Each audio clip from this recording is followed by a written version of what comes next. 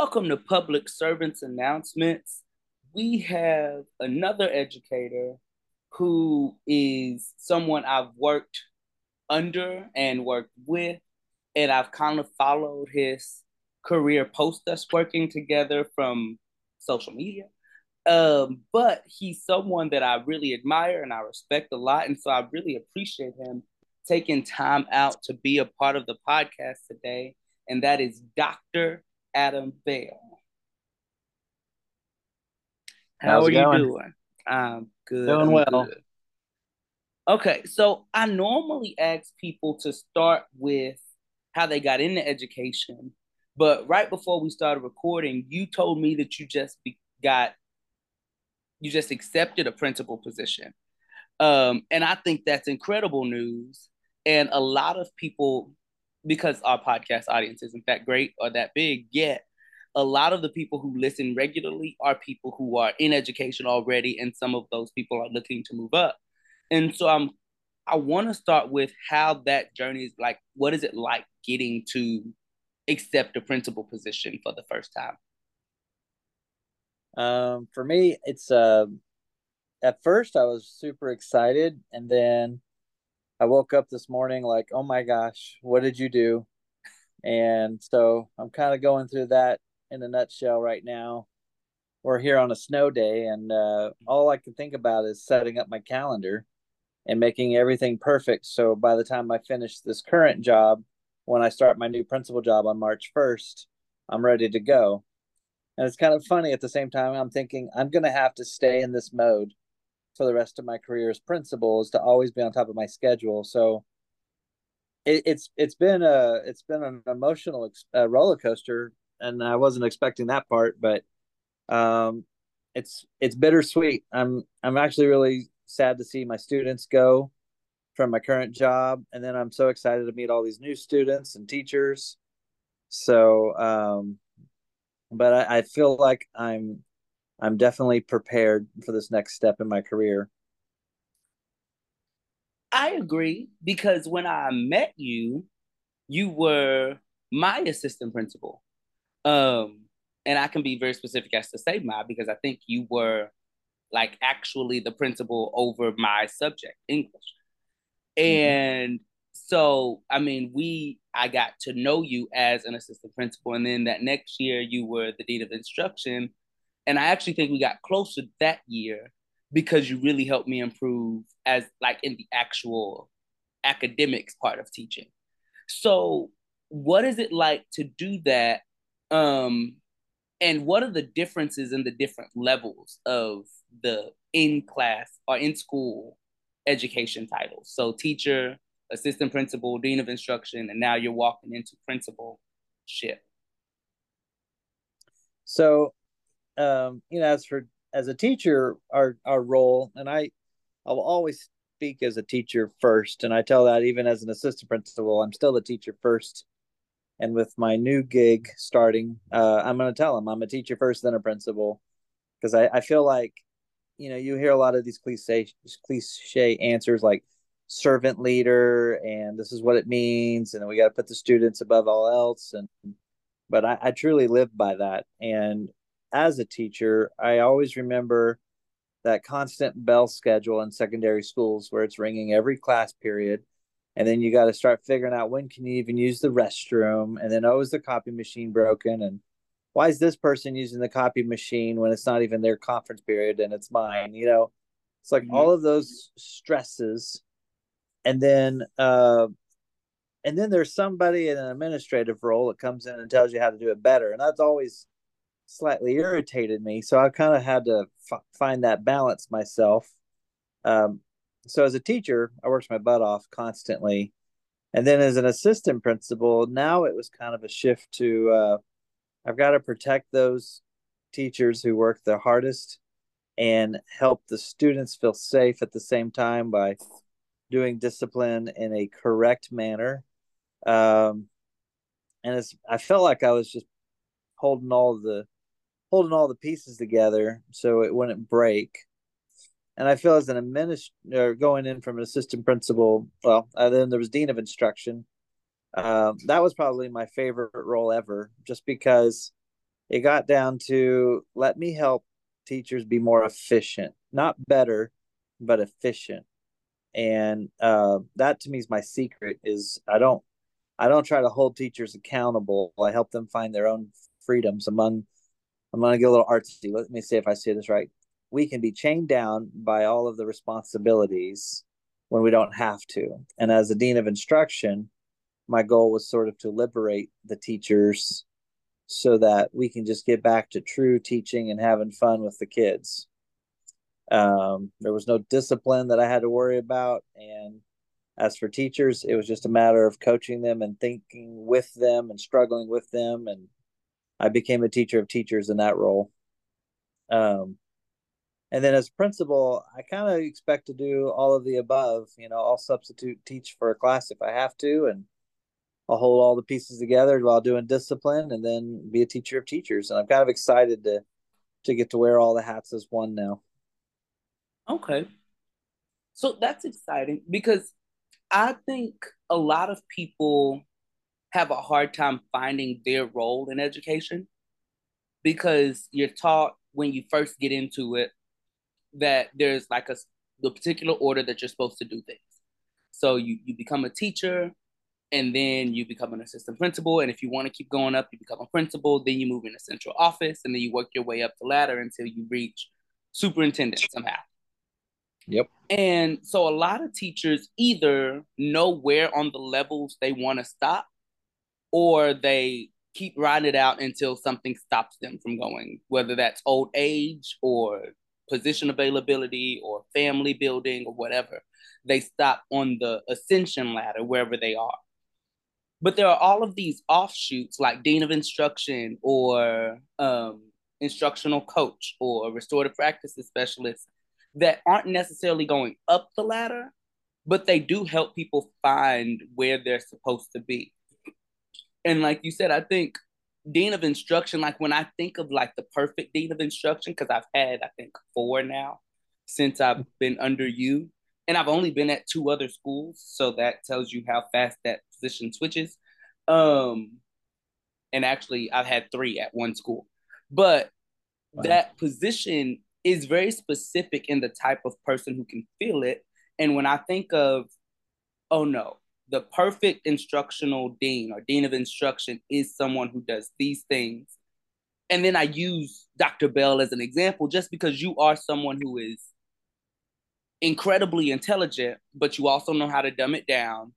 And you don't mind being a part of the trenches, right? Like in the field, like you can come into the classroom and be like, okay, let's figure out what works for this set of students in your room, which may be different than what I told everybody else at the professional development. So how Yep. hard was it for you to find where you fit in the educational system? You know, in a funny way, I don't think I've ever. I hope I'm not messing up your question here, but I don't think I've ever fit in once. Um, as the teacher, I wasn't organized enough by others. As an assistant principal, I wasn't hard enough by others' opinions. And dean of instruction, I wasn't micromanagement enough for people. And then as a principal, well, I just hope I'm their favorite. I don't know how to say it right. But yeah, I don't think I ever found my spot. And I think that's one of the reasons why I love education so much is I can adapt myself for the situation. But again, most people don't really feel like I am the stellar example of what everybody needs to replicate. And I don't know why, honestly. Um, I just know that when I do serve others, I basically become the product of what that community needs in that role. And instead of being above and me, I'm just part of them. And I think that bothers some people. Did that mess up Okay. your answer? Your question? No, it created a new question in my head, which I actually think is a better question because I think it's one that a lot of people, not just in education, but just in service, it's one that a lot of people need to kind of navigate. And that is, how do you keep going when you've served? Because our jobs in education, but also just kind of who we are as people, me knowing you personally, kind of what we are and what we're called to be as humans is servants. And so, as that, if we are constantly told that our service is inadequate, how do you keep going? How do you navigate through that? I think, when you, for the people you serve, whether it be students or teachers or community members, it's when you have all of those secret successes, like child stops self-harming because we found new ways to express themselves or to cope with their pain. You can't just go advertise that everywhere. So it's just one of those moments you keep to yourself and smile. And that was your fuel for that day. And uh, when you get somebody who is in the 10th grade and they read on the third grade level, and at the end of it, at the end of the year, they're at a fifth or sixth grade level, you don't go tell everybody like he's still behind, but you got that kid moved so far. And when you've got that teacher, you're talking off the ledge of quitting, Mm-hmm. and you get them to smile and laugh and get them to have that spirit again to teach and change lives. That to me is super rewarding. But none of that stuff's ever public. And even in my current role, there's been so many moments where I've just heard I build a trust with the adults so well that we start talking about the antecedents to their struggles. Like, why do you not want to trust students? Why do you not want to trust administration? And then they just open up and tell me these things that have happened to them in the past, and I'm like, and like our students, they struggle too. Mm-hmm. And again, no one's going to walk out of my meeting and be like, Dr. Bell just helped me process a childhood trauma that's going to help me now help my students with their childhood traumas. They don't share those things, but I love that part of my job. And honestly, just my involvement in education is making those secret successes. Okay. So just appreciate the little thing. He Yeah. gave us he gave us detailed version of appreciate the little things because I feel like a lot of people say that and don't have any examples of how to actually do it Yep. because it is a difficult thing to do, especially as a teacher when there's a lot of big things that we're told to focus on. Okay. So you are now moving into being a principal. And I do have a specific question about that, but I'm actually going to hold it until Okay. later and hope that I don't forget. What got you into education? How did you get into education? Well, so now this is starting to become therapy for me now that I think about it. Um, as a student, when I was back in school in East Oklahoma, I hated it with a passion. It was boring. It felt like prison. I just needed to hurry up and count down my days, turn in those last papers so I can move on with my life and get a job. And again, I didn't fit in as a student either. Um, and then from there, like so I went to Radio Shack and I just chased the dollars. And then I was a store manager at GameStop for a while. And then my wife got me to read a book called Harry Potter. And it's the first book I ever read at the age of like 22. And at that was the first time in my life I felt smart. Like maybe I'm not dumb. And my teachers were wrong. And I had great teachers, but they made me feel dumb because I wasn't their normal student. And that was part of it. But then she got me to read, and then she got me to go to college, and then that's where I actually learned to become a student again. And then I kind of got mad because I'm like, I missed out on so many years of learning. Um, and I joined this group. It was Sigma Tau Deltas, which is English majors honor society, and we did some community service at a junior high.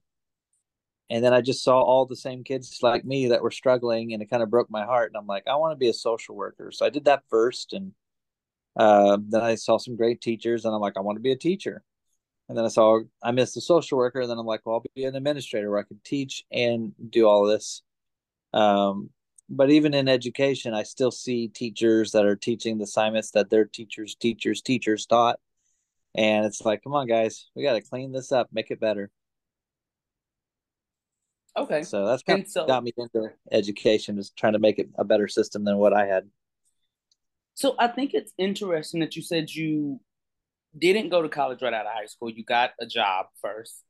And then after you were what most people would consider normal college age, you went back to college to do college for the first time. And now, I don't want to say all these years later because that'll make you sound old, but he also said he worked at Radio Shack, so he aged himself Yeah. already. But Yeah. all these years later, you are a doctor. And you have been for, I mean, it's been 5 years now since you've been a doctor, like maybe a little longer than that because you Yeah. got it, I think, what, six, It's, 7 years ago? yeah, I think it was 2018 or 2017 December is when I finished it. So, Okay. So 5 going on 6 years as a doctor. So how does that happen? How do you go from I don't even think I'm smart, I don't want to go to college, I just want to chase money to I'm going to go back to college as an adult and I'm going to keep going? well, I think there's a couple of things. And I'm going to tell you an honest answer that's kind of sad and embarrassing too. With my bachelor's degree, I accrued so much student loan debt that I couldn't afford the payments after graduation on a teacher's salary. And my wife and I had kids at this point, so we were having to pay like $700 for daycare and then student loans. I'm like, I'm just going to go get my master's and then maybe a promotion, and then from there it'll put my loans on hold. The kids will be out of daycare when I finish it, and then I can afford to pay my student loan payments. So that's unfortunately that's part of the formula as to why I moved on to a master's degree. Um, the other piece is I had so much of a transformation in my life and regret of missing school as a child that I wanted to go back and learn some more. I was just having fun, and then the fact that I had a college degree was just mind blowing. And I'm like, then I could get a master's like everybody else in my family. So I was the last one to go to college in my family, and they all have master's degrees. And so then get through my master's, and I'm like, I still, I think I want to change the world. Is kind of where my brain started to go. I still also was afraid to make the full payments of my student loans, and but then I'm like, what if I could be the person of change or the agent of change, and what if I could come in and design schools to where everybody succeeds, like truly succeeds, and then kids don't have to have the same schooling that I had as a child. Like, what if I could be that person? So, and then I'd be also the first one in my family to ever have a doctorate, even though my grandfather had a terminal degree, so he got as far as he could as a doctor, but never wrote a dissertation. Um, but it was just like I kind of want to start a new legacy, and then I want to change the way schools are doing it. And I don't know a thing about statistics, and I need to figure all that stuff out too. So that kind of led me to go into finishing a doctorate in educational leadership. Okay. And so you are the fourth person, the third to actually finish their doctorate in education, but the fourth that's on that path. And one thing I've learned in talking to you all is that you have to, when you get a doctorate in education, you have to do research that is education based. So what was your like research? What was your focus? Um, at first, you go into a doctoral program with a million ways to change the world, and then they continue to just break you down and tell you, nope, you can't do it that way, you can't do it that way. And at first, I was offended by that, but then I started to understand it later on as to why you can't qualify certain ideas and that we have to follow a sequence. Um, so I like I'm a huge scouting fan. I'm an Eagle Scout, and I wanted to like measure the impact of scouts on students, and what if we put the world in the scouting program? Would we have a better nation? And that's one of those moments where you can't measure any of that. Nothing's the same across one city to the next. So then I got into more concrete ideas like what is the teacher preparation program? If I'm not a fan of the way schools have become, then where does the problem begin? And that's where I focused in on teacher preparation programs. And I did a study between traditional versus alternative education certifications, and and then found all kinds of research and surveys of what principals thought of the two different types of teachers. And it was definitely a fascinating experience of research. Okay. Okay. So what do you use that research? Do you use that every day now in your, whether it be in just your hiring as an assistant principal or your relationship and connection to teachers as a co-teacher? Do you plan on using it as a principal? So I do and I don't. So I want I want to use the research that I investigated, if you will, because um, I felt like there were lots of problems with the way we prepare teachers. I mean a lot of problems. Um, the problem that I ran into is like I've taken all the trainings by TEA to start my own teacher preparation program, but they charge a $10,000 fee to have three people review your application, and they pay them like $3,300 a piece to review your proposal before the state board of education approves it. Well, I don't have $10,000, and then on top of that, I have to have an established business front, electricity. I can't run this preparation program out of my garage. So um, that's where I'm kind of like on pause. So I'm just gonna kind of work on. I'm gonna put that on hold until I stumble upon probably $20,000. I'm also looking forward to how the state's going to fix this teacher shortage. Um, there's there's got to be it's broken. I mean, we've not produced enough teachers for the job demand, so therefore it's broken. And Oklahoma just passed a law that you don't even need a degree anymore to be a teacher. So they're letting anybody become a teacher. That hurt my feelings so bad. Yeah. So and then so I'm really curious as to what Texas will do, and then I'm going to jump on that bandwagon once they decide how they're going to prepare to fix the teacher shortage. Um, then at the same time, um, when we when we look at the way classroom instruction normally is in most classrooms, uh, they tell you to turn and talk to your partner, and let's do group work and all of these time and true practices. And 50 years ago we were all lecturing, and then 20 years ago we said stop lecturing, and now we're getting to a point where the kids are having so much social media, they're always on their cell phones. Like it's almost like we're going to go backwards for a little bit and tell everybody to stop talking and just listen and put your cell phones away for a second and just listen to us for 5 minutes.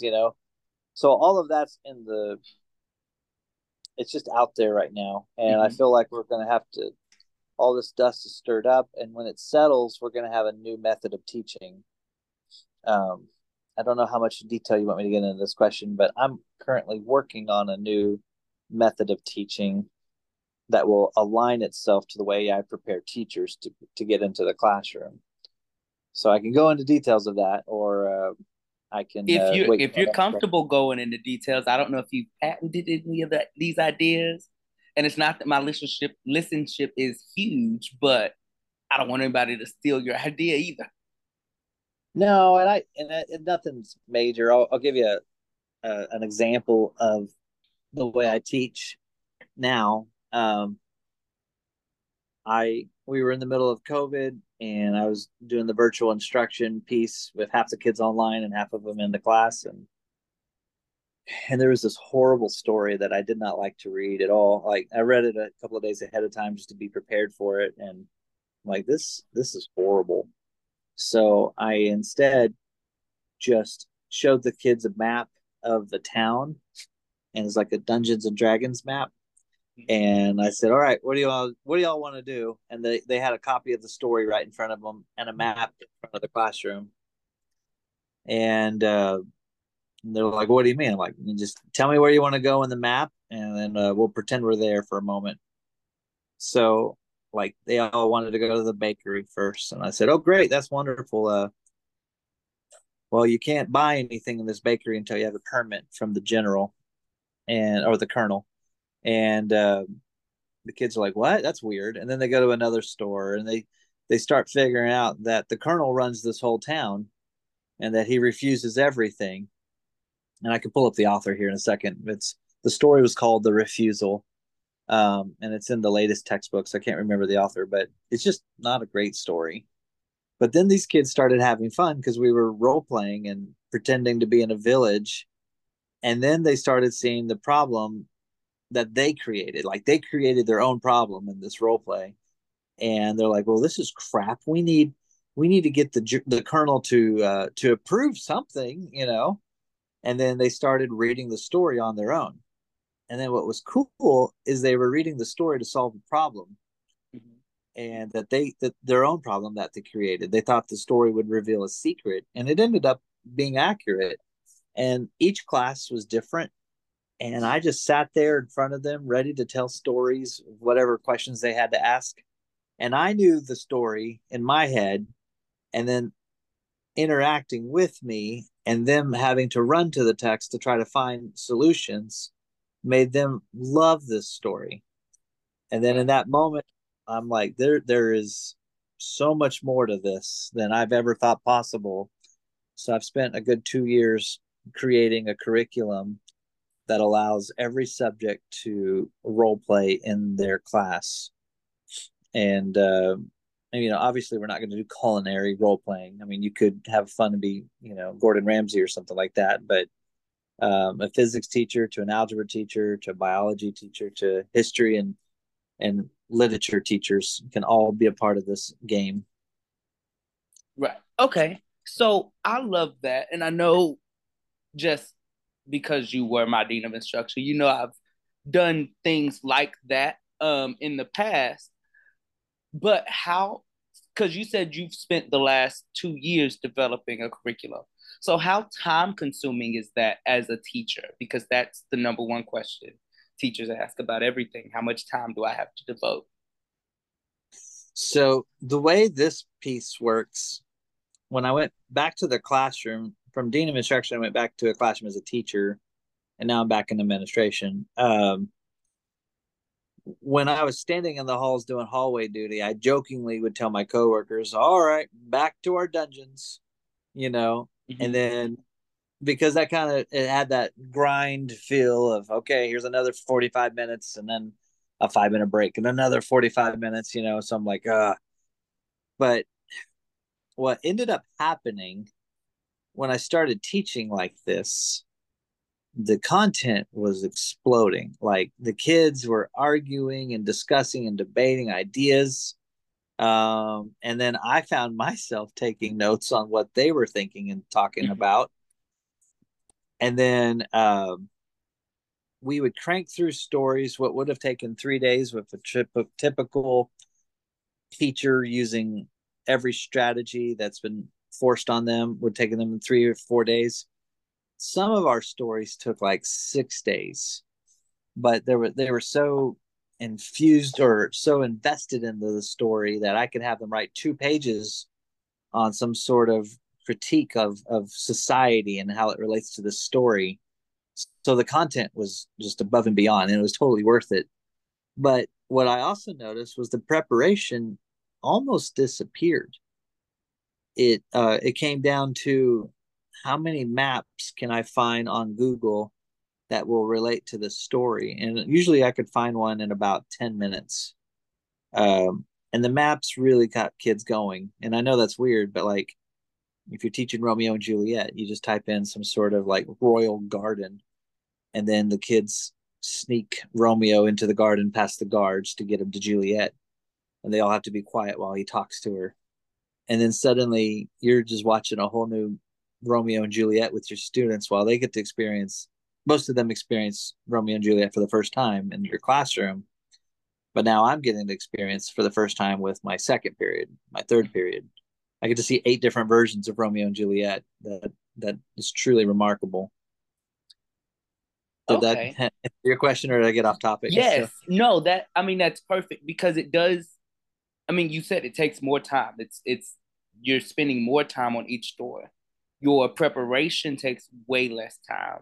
So how, as an administrator now, how do you respond to a teacher when they say, "Yeah, I'm only half as far as the rest of my team in this story, or in these stories, or in this 6 weeks they did 5 stories and I did two."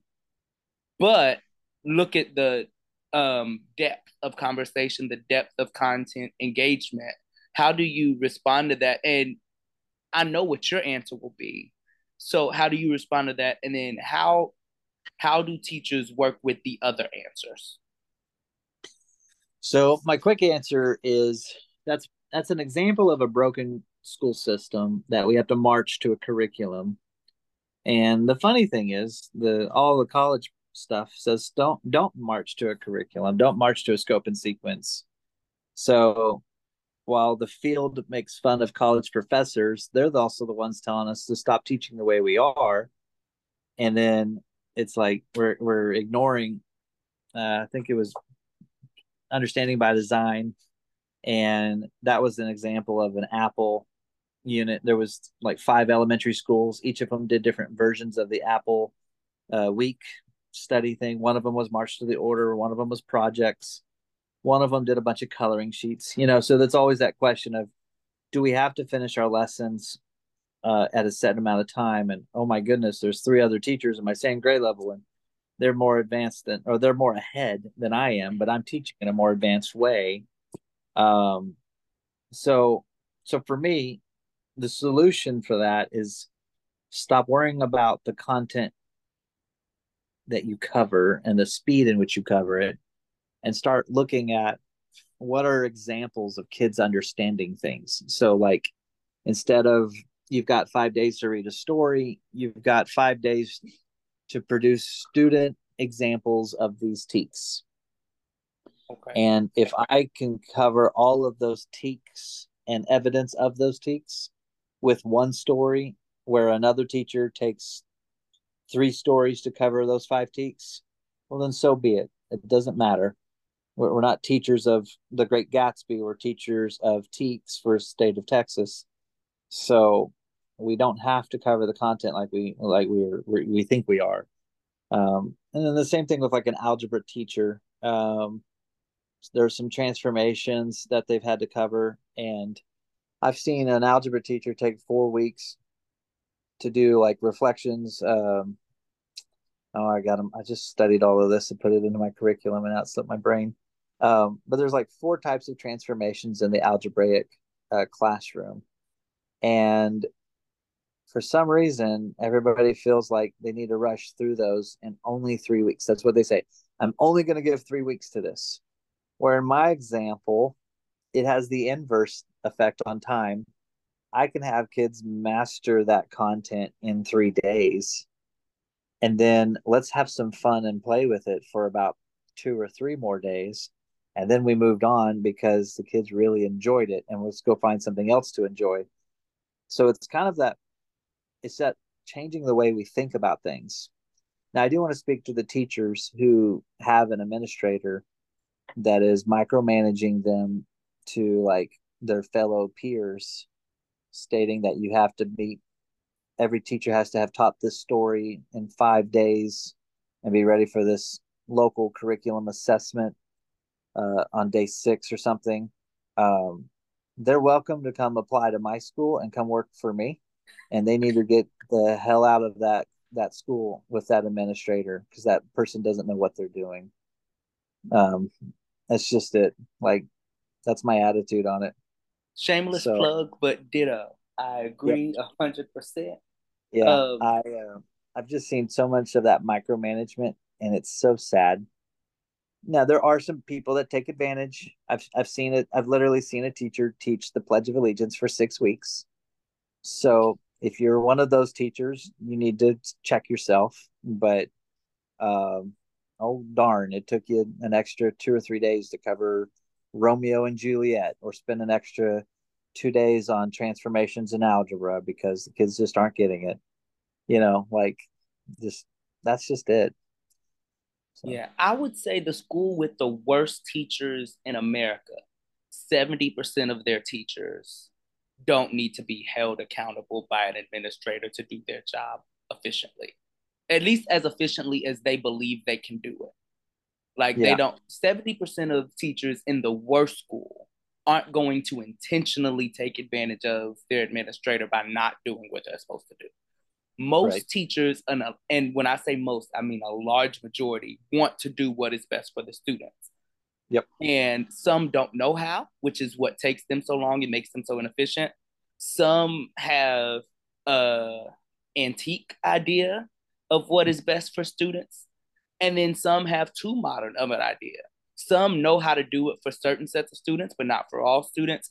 And so administrators, in my opinion, should be leaders who can help you adjust what it is you're good at doing so that you're doing what you do well at the most, like you said, efficient way possible. I really like the word efficient, and I've never heard an administrator use that word to describe how they help teachers, but that's the perfect word for it. Just improve efficiency, which almost sounds Yep. business-like, but it is what we need. A lot of teachers, we've gone to school or we've done this alt cert training, and so we know how to do it in the perfect world. So we need the administrator to teach us how to do it with this set of students and how to Yep. do it at an efficient level so that we're getting things done and everyone's constantly learning, not just learning sometimes. Yep. Okay. So you went from administration back into the classroom. First, why did that happen? And then what did you like? How was that transformation for you? Because a lot of people don't move backwards that way. And I hate to call it moving backwards, but most people don't take the step down. Most people only move up. Yeah. So there's a couple of things. As a dean of instruction, I was paid under Title One funding, and we had a new principal come in, and I was sitting there cranking out a bunch of numbers, and I saw that we needed two more reading teachers in order to meet the needs of struggling readers. And then central admin at that district was like, well, that's all your Title One funding. You'd have to like cut yourself out of your own job in order to hire those extra teachers. And I said, sure, no problem. Because in my mind, I was thinking, you know what, I'm just going to be an assistant principal somewhere. I'll just go back to AP, but then we'll get the extra teachers that we need. Um, then some drama happened. We'll just say it that way. I think you were there. Were you there that year? I was not there. I You were not there. I tailed it out of that school So to follow a yeah, great administrator who had an opening in a position that I was certified for. that's right. So let's just say I reached a point in chasing the dollar so much that um, I lost who I was. Say it that way. There's a couple of sad events. Being an administrator, you have to see a lot, and I kind of just came crashing down, and I needed to reset myself. And there was an awesome administrator named Greg Meeks in Arlington ISD, and he's like, "Hey, why don't you come teach at my school at Newcomer Academy?" And I love language and I love studying Spanish. So I'm like, yeah, how many Hispanic students do you have? And he goes, oh, it's about half of them, and then the other half are from 10 different countries. So as a dean of instruction, I thought, you know what a great way to go test everything I think I know about instruction now and see if it works firsthand. Um, so I went back to the classroom, and um, that was truly one of the most amazing years of my entire career, administration and teacher wise. And I got to see so many great kids, and they were so afraid They were brand new. I mean, many kids had just been in the other country 2 or 3 days before they were in my classroom. And while their parents are trying to find a place to live in an emergency situation, they dropped them off at my school for me to take care of them until the end of the day so they could go home to see where their new home was going to be or something. So, um, and I'm talking like kids didn't even know how to say restroom or food, so like the basic needs weren't even being able to be requested because of the language barrier. So, I truly love that classroom. And then I became like really obsessed with language acquisition, and like I basically learned to teach without words. And that sounds funny, but you've seen some of my writing styles where we use colors to represent different ideas in an essay. Well, Mm-hmm. in that job, it was all about different colors to represent. So, like we had 9 different sentence types, so they would use different colors to represent each of those sentences, and the kids got it. And that was the neat thing is, and they weren't the best sentences ever, but you could see them get ahead with language acquisition, but then also their writing structures were improving dramatically. And then of course COVID crashed us all, and I didn't even get to see how they would perform on the state assessment at that point. So it was kind of a want want moment, but it was all right. So went into quarantine, and then there I went. Um, but then instead of going back to administration, I tried another year in the classroom, and that's where I learned that whole role playing piece with the way we teach. Um, and that was just kind of neat to see all of that unfold. But then at the same time, I miss administration. I miss helping those secret success moments where you get to be involved with it and not just crank through lessons in 45 minutes. So I'm just a little bit all over the place. But no, Okay. I never saw going back to the classroom as a demotion. It hurt financially, but it was probably one of the best moves I could have ever done in my life. That's great. And it's good to hear that because I don't even know if you know this, but I'm in like a year where I'm just taking a year off. I'm not in school. In a school. I'm doing the podcast and I'm writing and I'm just kind of exploring the different levels of what my interests are in different things. And a lot of people, because I was starting to finally make the train move up instead of just forward, I guess. And Mm-hmm. so a few people asked, okay, well, you like people who know my personal journey, they were like, you've been trying to get an administrative position. Now you have one. Why would you just leave? And for me, it was just this. Well, it's not what I thought it would be, one. And it's not the position was what I wanted, but there's a lot of things that come with there's a lot of things you have to sacrifice from yourself if you don't take the right job.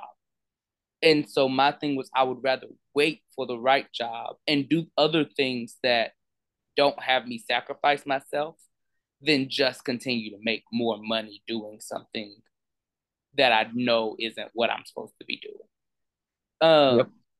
And so I don't know if I consider it a step backwards. Like mine wasn't a step backwards. It was like a drop off the face of the earth. But it's like if it's for the betterment of your mental health and it keeps you sane as a person, I think that's always a great idea.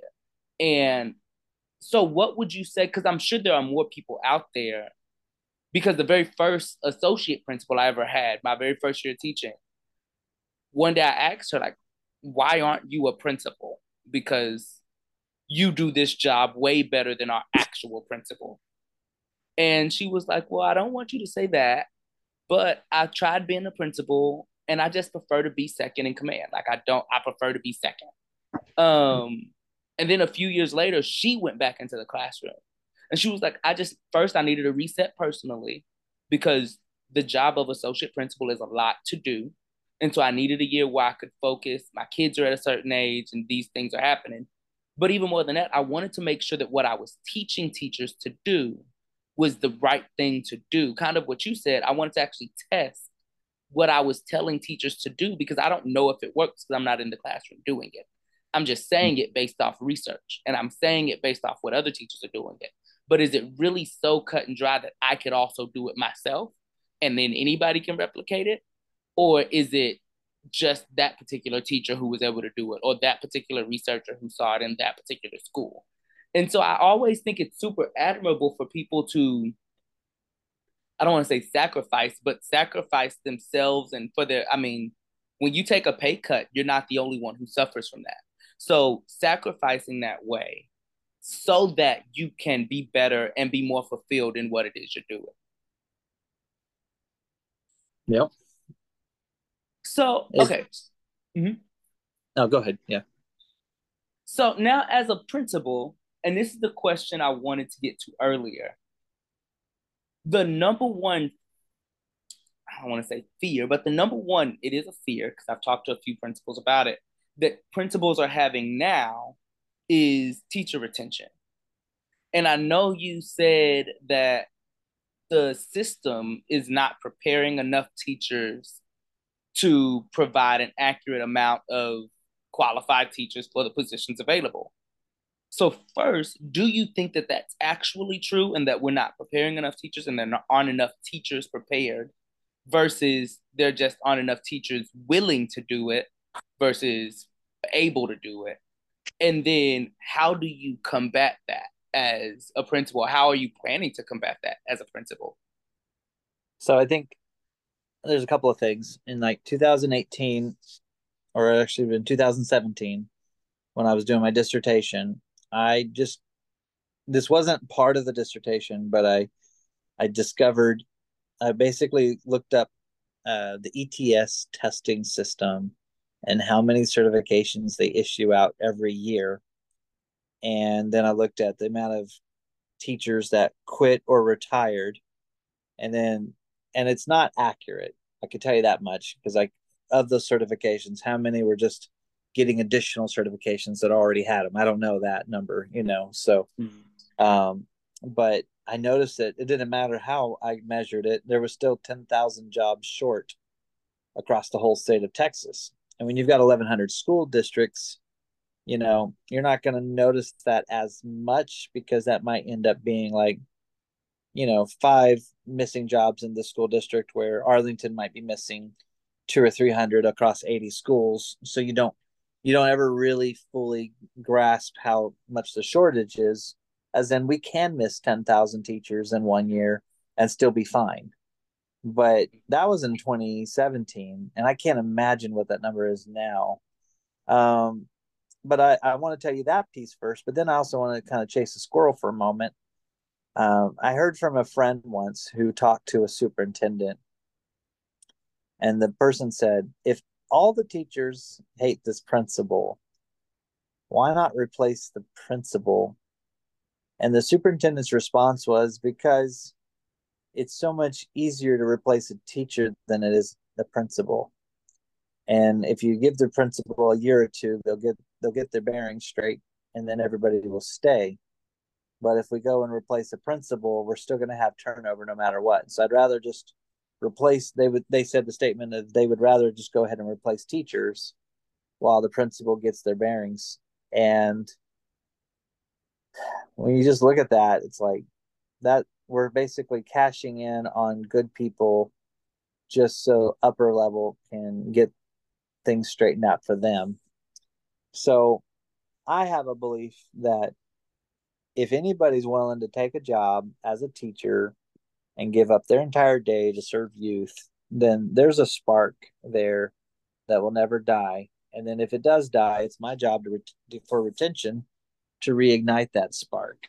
And it doesn't take much. Usually a quick sit down, I check in on them, and I don't invite people to my office. I go to their classroom on their conference period and I just check in on them. And then you'll hear their struggles, and then I don't be giving away my secrets now, and I know I'm being recorded, but I then start coaching them whether they know it or not. And I like to just keep on asking questions, and then it helps them start to process their pains and struggles as teachers. and then you suddenly watch that spark get reignited one more time. Um, those are those moments I really live for. Like it's really cool to see it. I do it all the time with kids when they get so burned out at school or their friends hurt their feelings. You just start coaching them back into what makes them happy. And then, but it's even cooler when you get to do it with a teacher. So for teachers, the retention isn't a problem as long as I'm protecting them and supporting them the whole time. Even with this new job, I know there are probably people that will look for a new job before they even meet me because other past experiences have told them to abandon ship when there's a new principal. Mhm. So that's unfortunate, but I haven't heard a single negative thing about this new school, even from the previous principal. Everybody's great; they're all set up. So I'm gonna walk in there and just have the best time of my life with them, and I hope they all stay. Okay. So before I even ask my next question, I'm gonna speak from experience.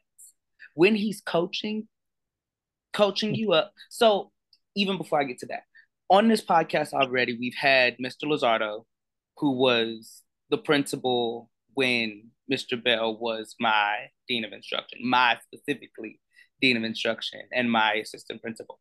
Um, and then I've had two other teachers, Miss Jennison and Miss Moore, who have both come on and spoke to kind of Mr. Lizardo basically said I was a terrible teacher at the time and he probably should have fired me 3 times. He didn't go that far. But I am aware that I was not that great of a teacher. I was a pretty decent person. Um, and by the end, I became a really good person. Um, and I was willing to learn. And that was one of the things he harped on.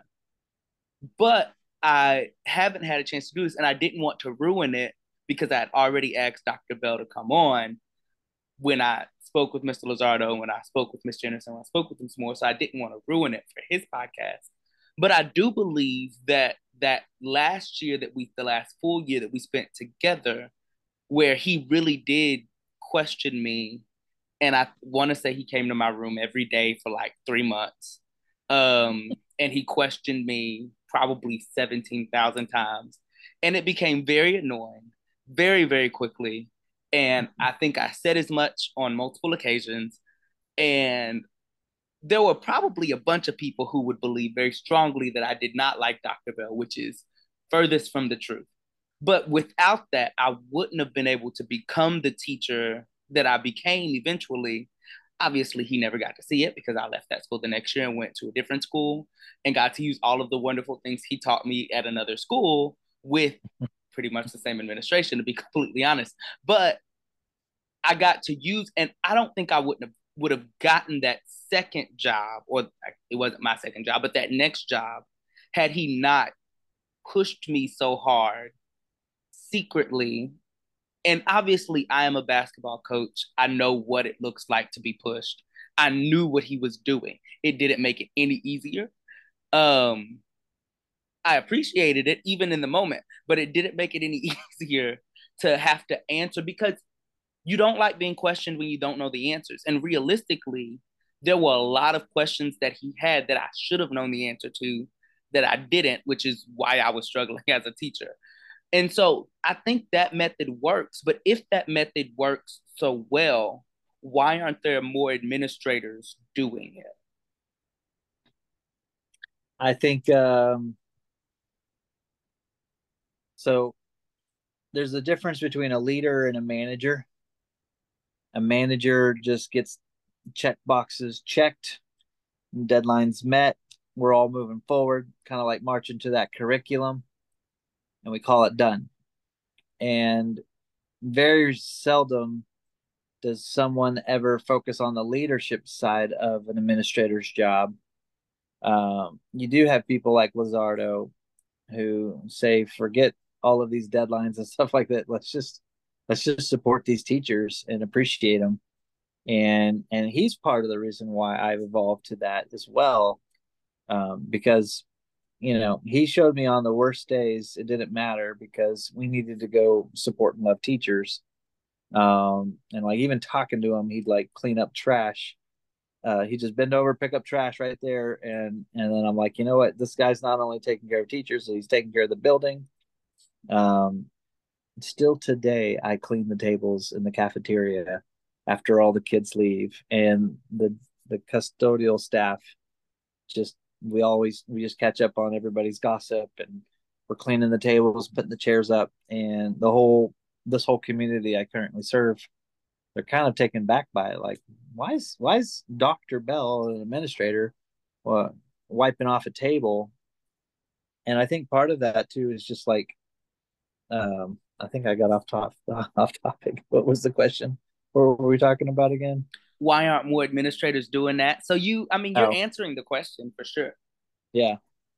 And that's just part of it is like when you do truly get to that servant leadership moment, you don't exist anymore and you become part of the need of that local community of that school. And that's a scary place for a lot of people.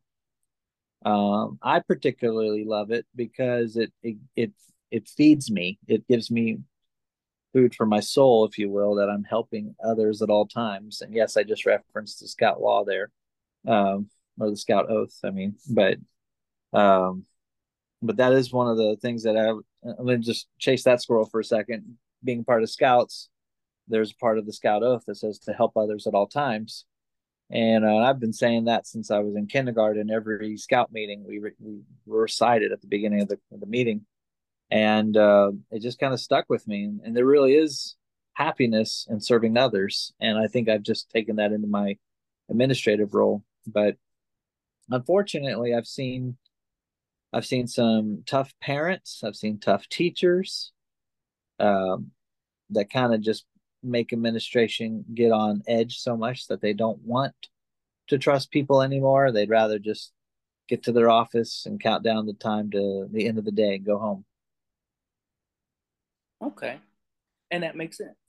So, because we're coming to the end of our time, I have to ask, and I always ask, um, all of our guests the same question, and it's where we get the title of our podcast from. But what is your one piece of advice or your one public servant's announcement to whether it be educators, public servants, teachers, specifically administrators, students, whoever? Just one piece of advice if you only had one piece to give.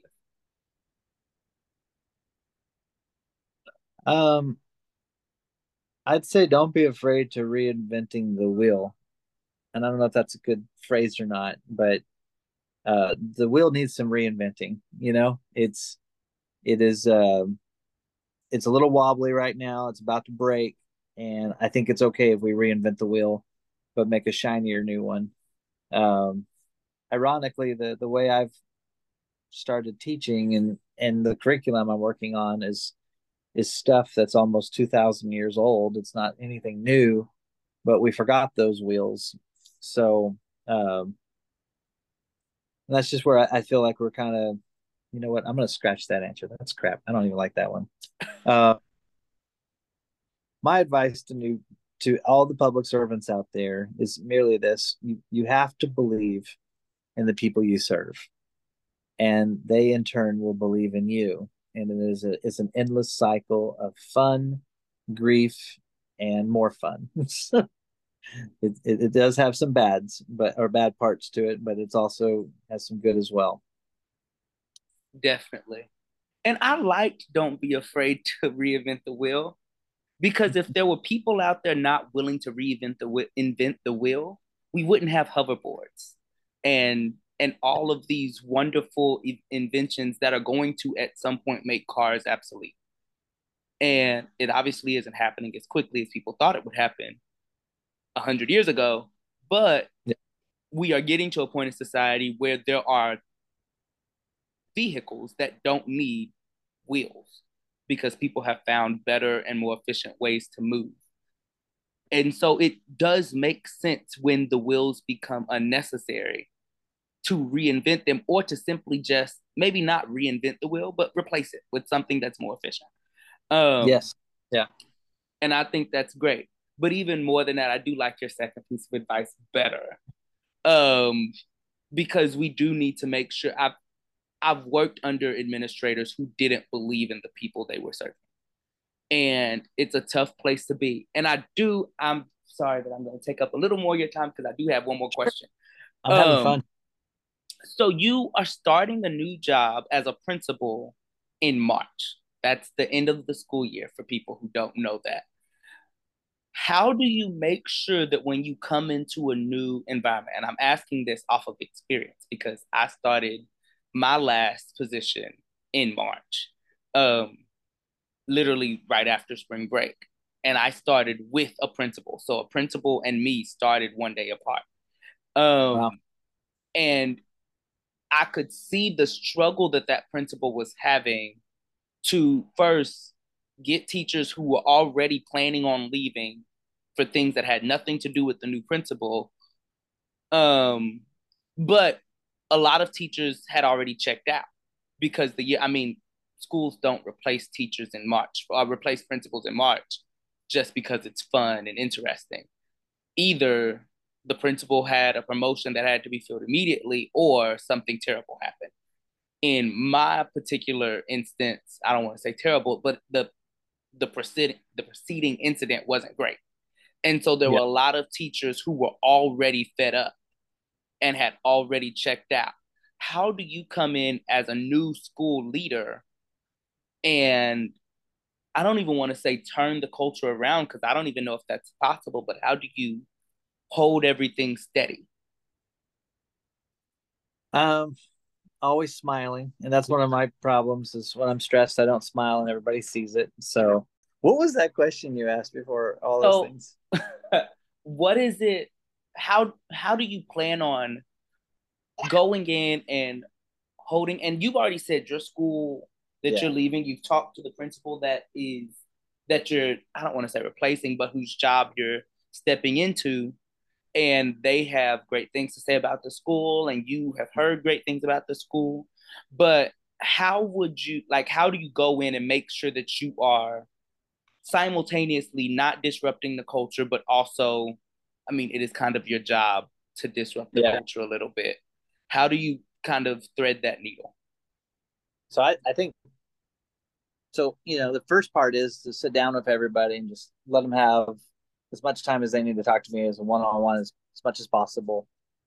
Um, Another piece is like when I go do a walkthrough, I'm just going to have a thank you card.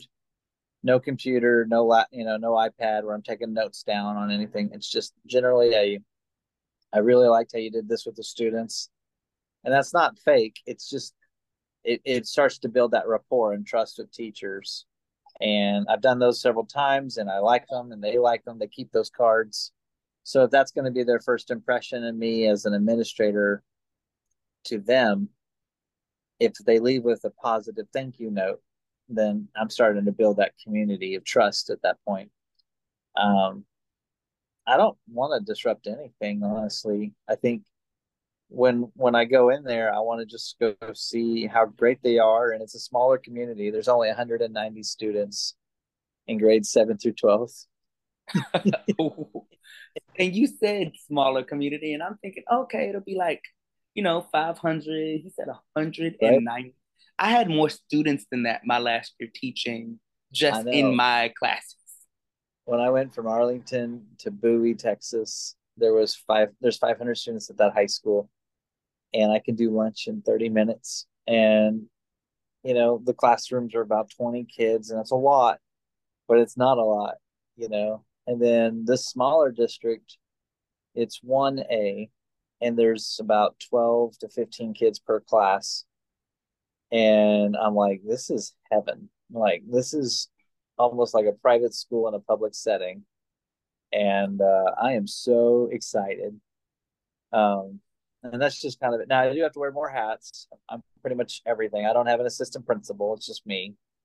But it it's kind of neat how life has just I've gone from the most urban setting you could imagine to the most country rural setting, and I'm happy in both locations. So, but yeah, that's part of it. It's just, when you serve others, it doesn't matter who you're serving. So, Right. Okay. So that makes a lot more sense. And so then just to end it all, because you have obviously sword fights to go participate in. yeah, no, they're good. We got to reset. We're watching TV now. What comes next? So obviously you don't want to think too far ahead, but I also know that Dr. Bell is usually planned pretty well and you have a vision for where your path is going to take you. So outside of just creating this teacher preparation program, is that like your retirement goal? Like you want to have a school for teachers where they come in and do alt cert programs through the Dr. Bell Foundation? Or do you plan on moving up in the central office, superintendent, college professor, any of the things? What does the next 20 years for Dr. Bell look like? Well, I'll say 17 years ago, I swore I'd never want to be a teacher. So I'm very hesitant to say I'm not going to do anything. Um, I do like to tell people this is my last promotion, as in I have no ambitions to becoming superintendent or central office. I work for kids and the teachers that serve kids, I work for them. So when I'm that far removed from the children, I don't, nothing, nothing in me says I need that. I'm not going to rule it out though, but again, I serve kids. That's my job. Um, I'd love to be a college professor, but I also feel like um, I need to make my name known first, and I'm not trying to seek glory, but with this new teaching style that I'm trying to develop, um, being in the field is the only place to be with it. And then I'm not going to try it on my own school because that's a conflict of interest. But when I have a school of my own and I develop a network of support of other principals, that's when we start to try it out in their schools, and then we kind of all blend it together. But if I were to truly like wish the next 5 years of my life, it would be I finished the curriculum. This is just taking forever, and then I finish it. We roll it out at a couple of schools, like even after school. It doesn't even have to be during the instructional day. And then suddenly, all of these kids like start skipping their classes to come to this type of class. Like they want to come back and get more experience of that. Yeah. That it becomes like a wildfire, and everybody else wants to be a part of it. And then at that point, I then go do like guest lectures in the summer when I'm not as a principal. And then it'd be awesome if a university called me up and said, "Hey, would you be willing to continue your research and develop that curriculum even more while being housed out of our university?" I mean, that's my ultimate goal. That would be nice. So, and then student loan debt free. That'd be nice too. Yeah, if someone could just come pay it all, that would be Yep. great. Like, not that I don't, like, I still make payments right now, even though I don't have to, but I would love for someone to just come pay it all. Yeah. If Yeah. you are listening, I am not going to refuse your payment of my student loans. One of Uh, my still bigger than it was when I first took it out. Like, I don't even know how that's possible, but there it is. Been paying on it for 9 years. and it's bigger. That's the Yeah. problem with student loans. Okay, so before we leave this episode, I feel the need to say that on Mr. Lizardo's episode, I did say for the whole audience to hear that he was the most influential person singularly on who I've become as an educator. Um, and I mean, kind of who I've become as a person, just because he fosters the freedom for you to decide who you want to be and allows the room for you to grow and become that person. But right under at this actually, we might, by the time this comes out, he may just be Dr. Luzardo. But Right. right under Mr. Luzardo is Dr. Bell. Um, and I only worked with Dr. Bell for 2 years. But in that time, he and we are two very, very, very different people. Um, and I let that be an issue for about a month and a half. And then I realized just kind of where his heart is as a human and who he is as a person and the way he serves. Um, and the first thing he taught me, and I don't even know if he meant to, was that people have in schools freedom of religion, but not freedom from religion. And I took that, and that was a very specific thing about a very specific issue in my classroom. But I started looking at a lot of different things, not just in my classroom, but in life in that same mindset. People have a freedom of choice, not a freedom from choice. People have a freedom of movement, not a freedom from movement. And it has literally changed not just the way I teach, because it did change the way I teach and it changed the way I am in a classroom, obviously for the better, but it also changed the way I live life and made me a more vulnerable person to other people, but also a more precise and specific person. And when I'm making choices and when I'm making decisions. And so having a leader like that, not just a boss or a manager or an administrator, but a true leader. And people who work with me know that if I call you an administrator, it is not a compliment.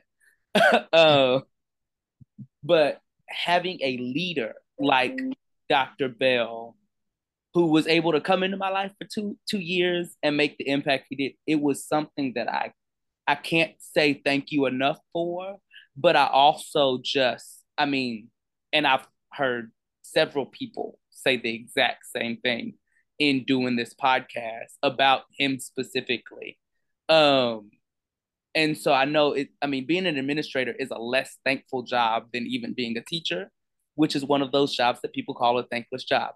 Being an administrator is even worse than that when it comes to the gratitude you receive. So I personally feel that it's important for you to know that the impact you've had as an administrator and as a leader in not just my life. I am speaking for myself, but I just finished a 3 hour podcast with another teacher who was in the building with us who said the exact same thing. And I'll tell you who as soon as I'm done recording. Um, but I mean, you made a major impact in that building. And we had one of the best staffs I've ever worked with during those 2 years. And the fact that a lot of us are now in much higher positions than we were at the time speaks to that. But the impact you had and the part you played in that was not unnoticed. Although, because of your strange personality, you may not have felt like you fit in. You were definitely an important, irreplaceable cog in that particular machine that we had at Carter for those 2 years. And I feel like you were placed perfectly as the dean of instruction for that group of teachers because you reached so many of us where we are, where we were at the time, and helped us grow and develop in ways that a lot of other people wouldn't have been able to because of who you are. And I think that's super important for people to know, um, just listening to this podcast. And whether you knew it or not, I think it's important for you to know as well. That means a lot. That really does. Yeah. I wasn't sure, like you said, my strange personality. Didn't know I was off the wall or right alongside everybody else. So that really means a lot to me. Thank you, sir. So Yeah. I mean, you were definitely off the wall. That's not, you were definitely off the wall. But yeah, we had, I mean, it was what we needed. It was what we needed, not just us, but our students. We needed someone else. We needed Dr. Bell. We didn't need someone else. We had a lot of teachers who were modern and then we had a lot who were traditional. I mean, our staff, we had a lot of new teachers and a lot of 20 plus year teachers on the same staff. And you were able to reach all of us in a way that was independent to what we needed. And so, yes, it was strange, and yes, it was off the wall, and yes, it was very corny a lot of the times. But I mean, I don't know any teacher who was in the building at the time that left worse or even equal to what they came in as. We all left more improved, and you had a major hand in that for sure. Thank you. You are welcome. And with that being said, that is the end of this week's episode of Public Service Announcements. I appreciate y'all listening once again. And I forget to say this every episode, but I'm not forgetting this time. Like, subscribe, share, because we are on all of the podcast forms. So if you liked what you heard, if you liked this episode, share it with someone, take snippets out, screen record it. I don't know if you can screen record audio, but I'm sure if you can Google how to do that. Figure it out and share just the pieces you want other people to hear, because there's a lot of stuff in here that people need to hear. But until next week, I hope you have a wonderful week, and thank you again for listening.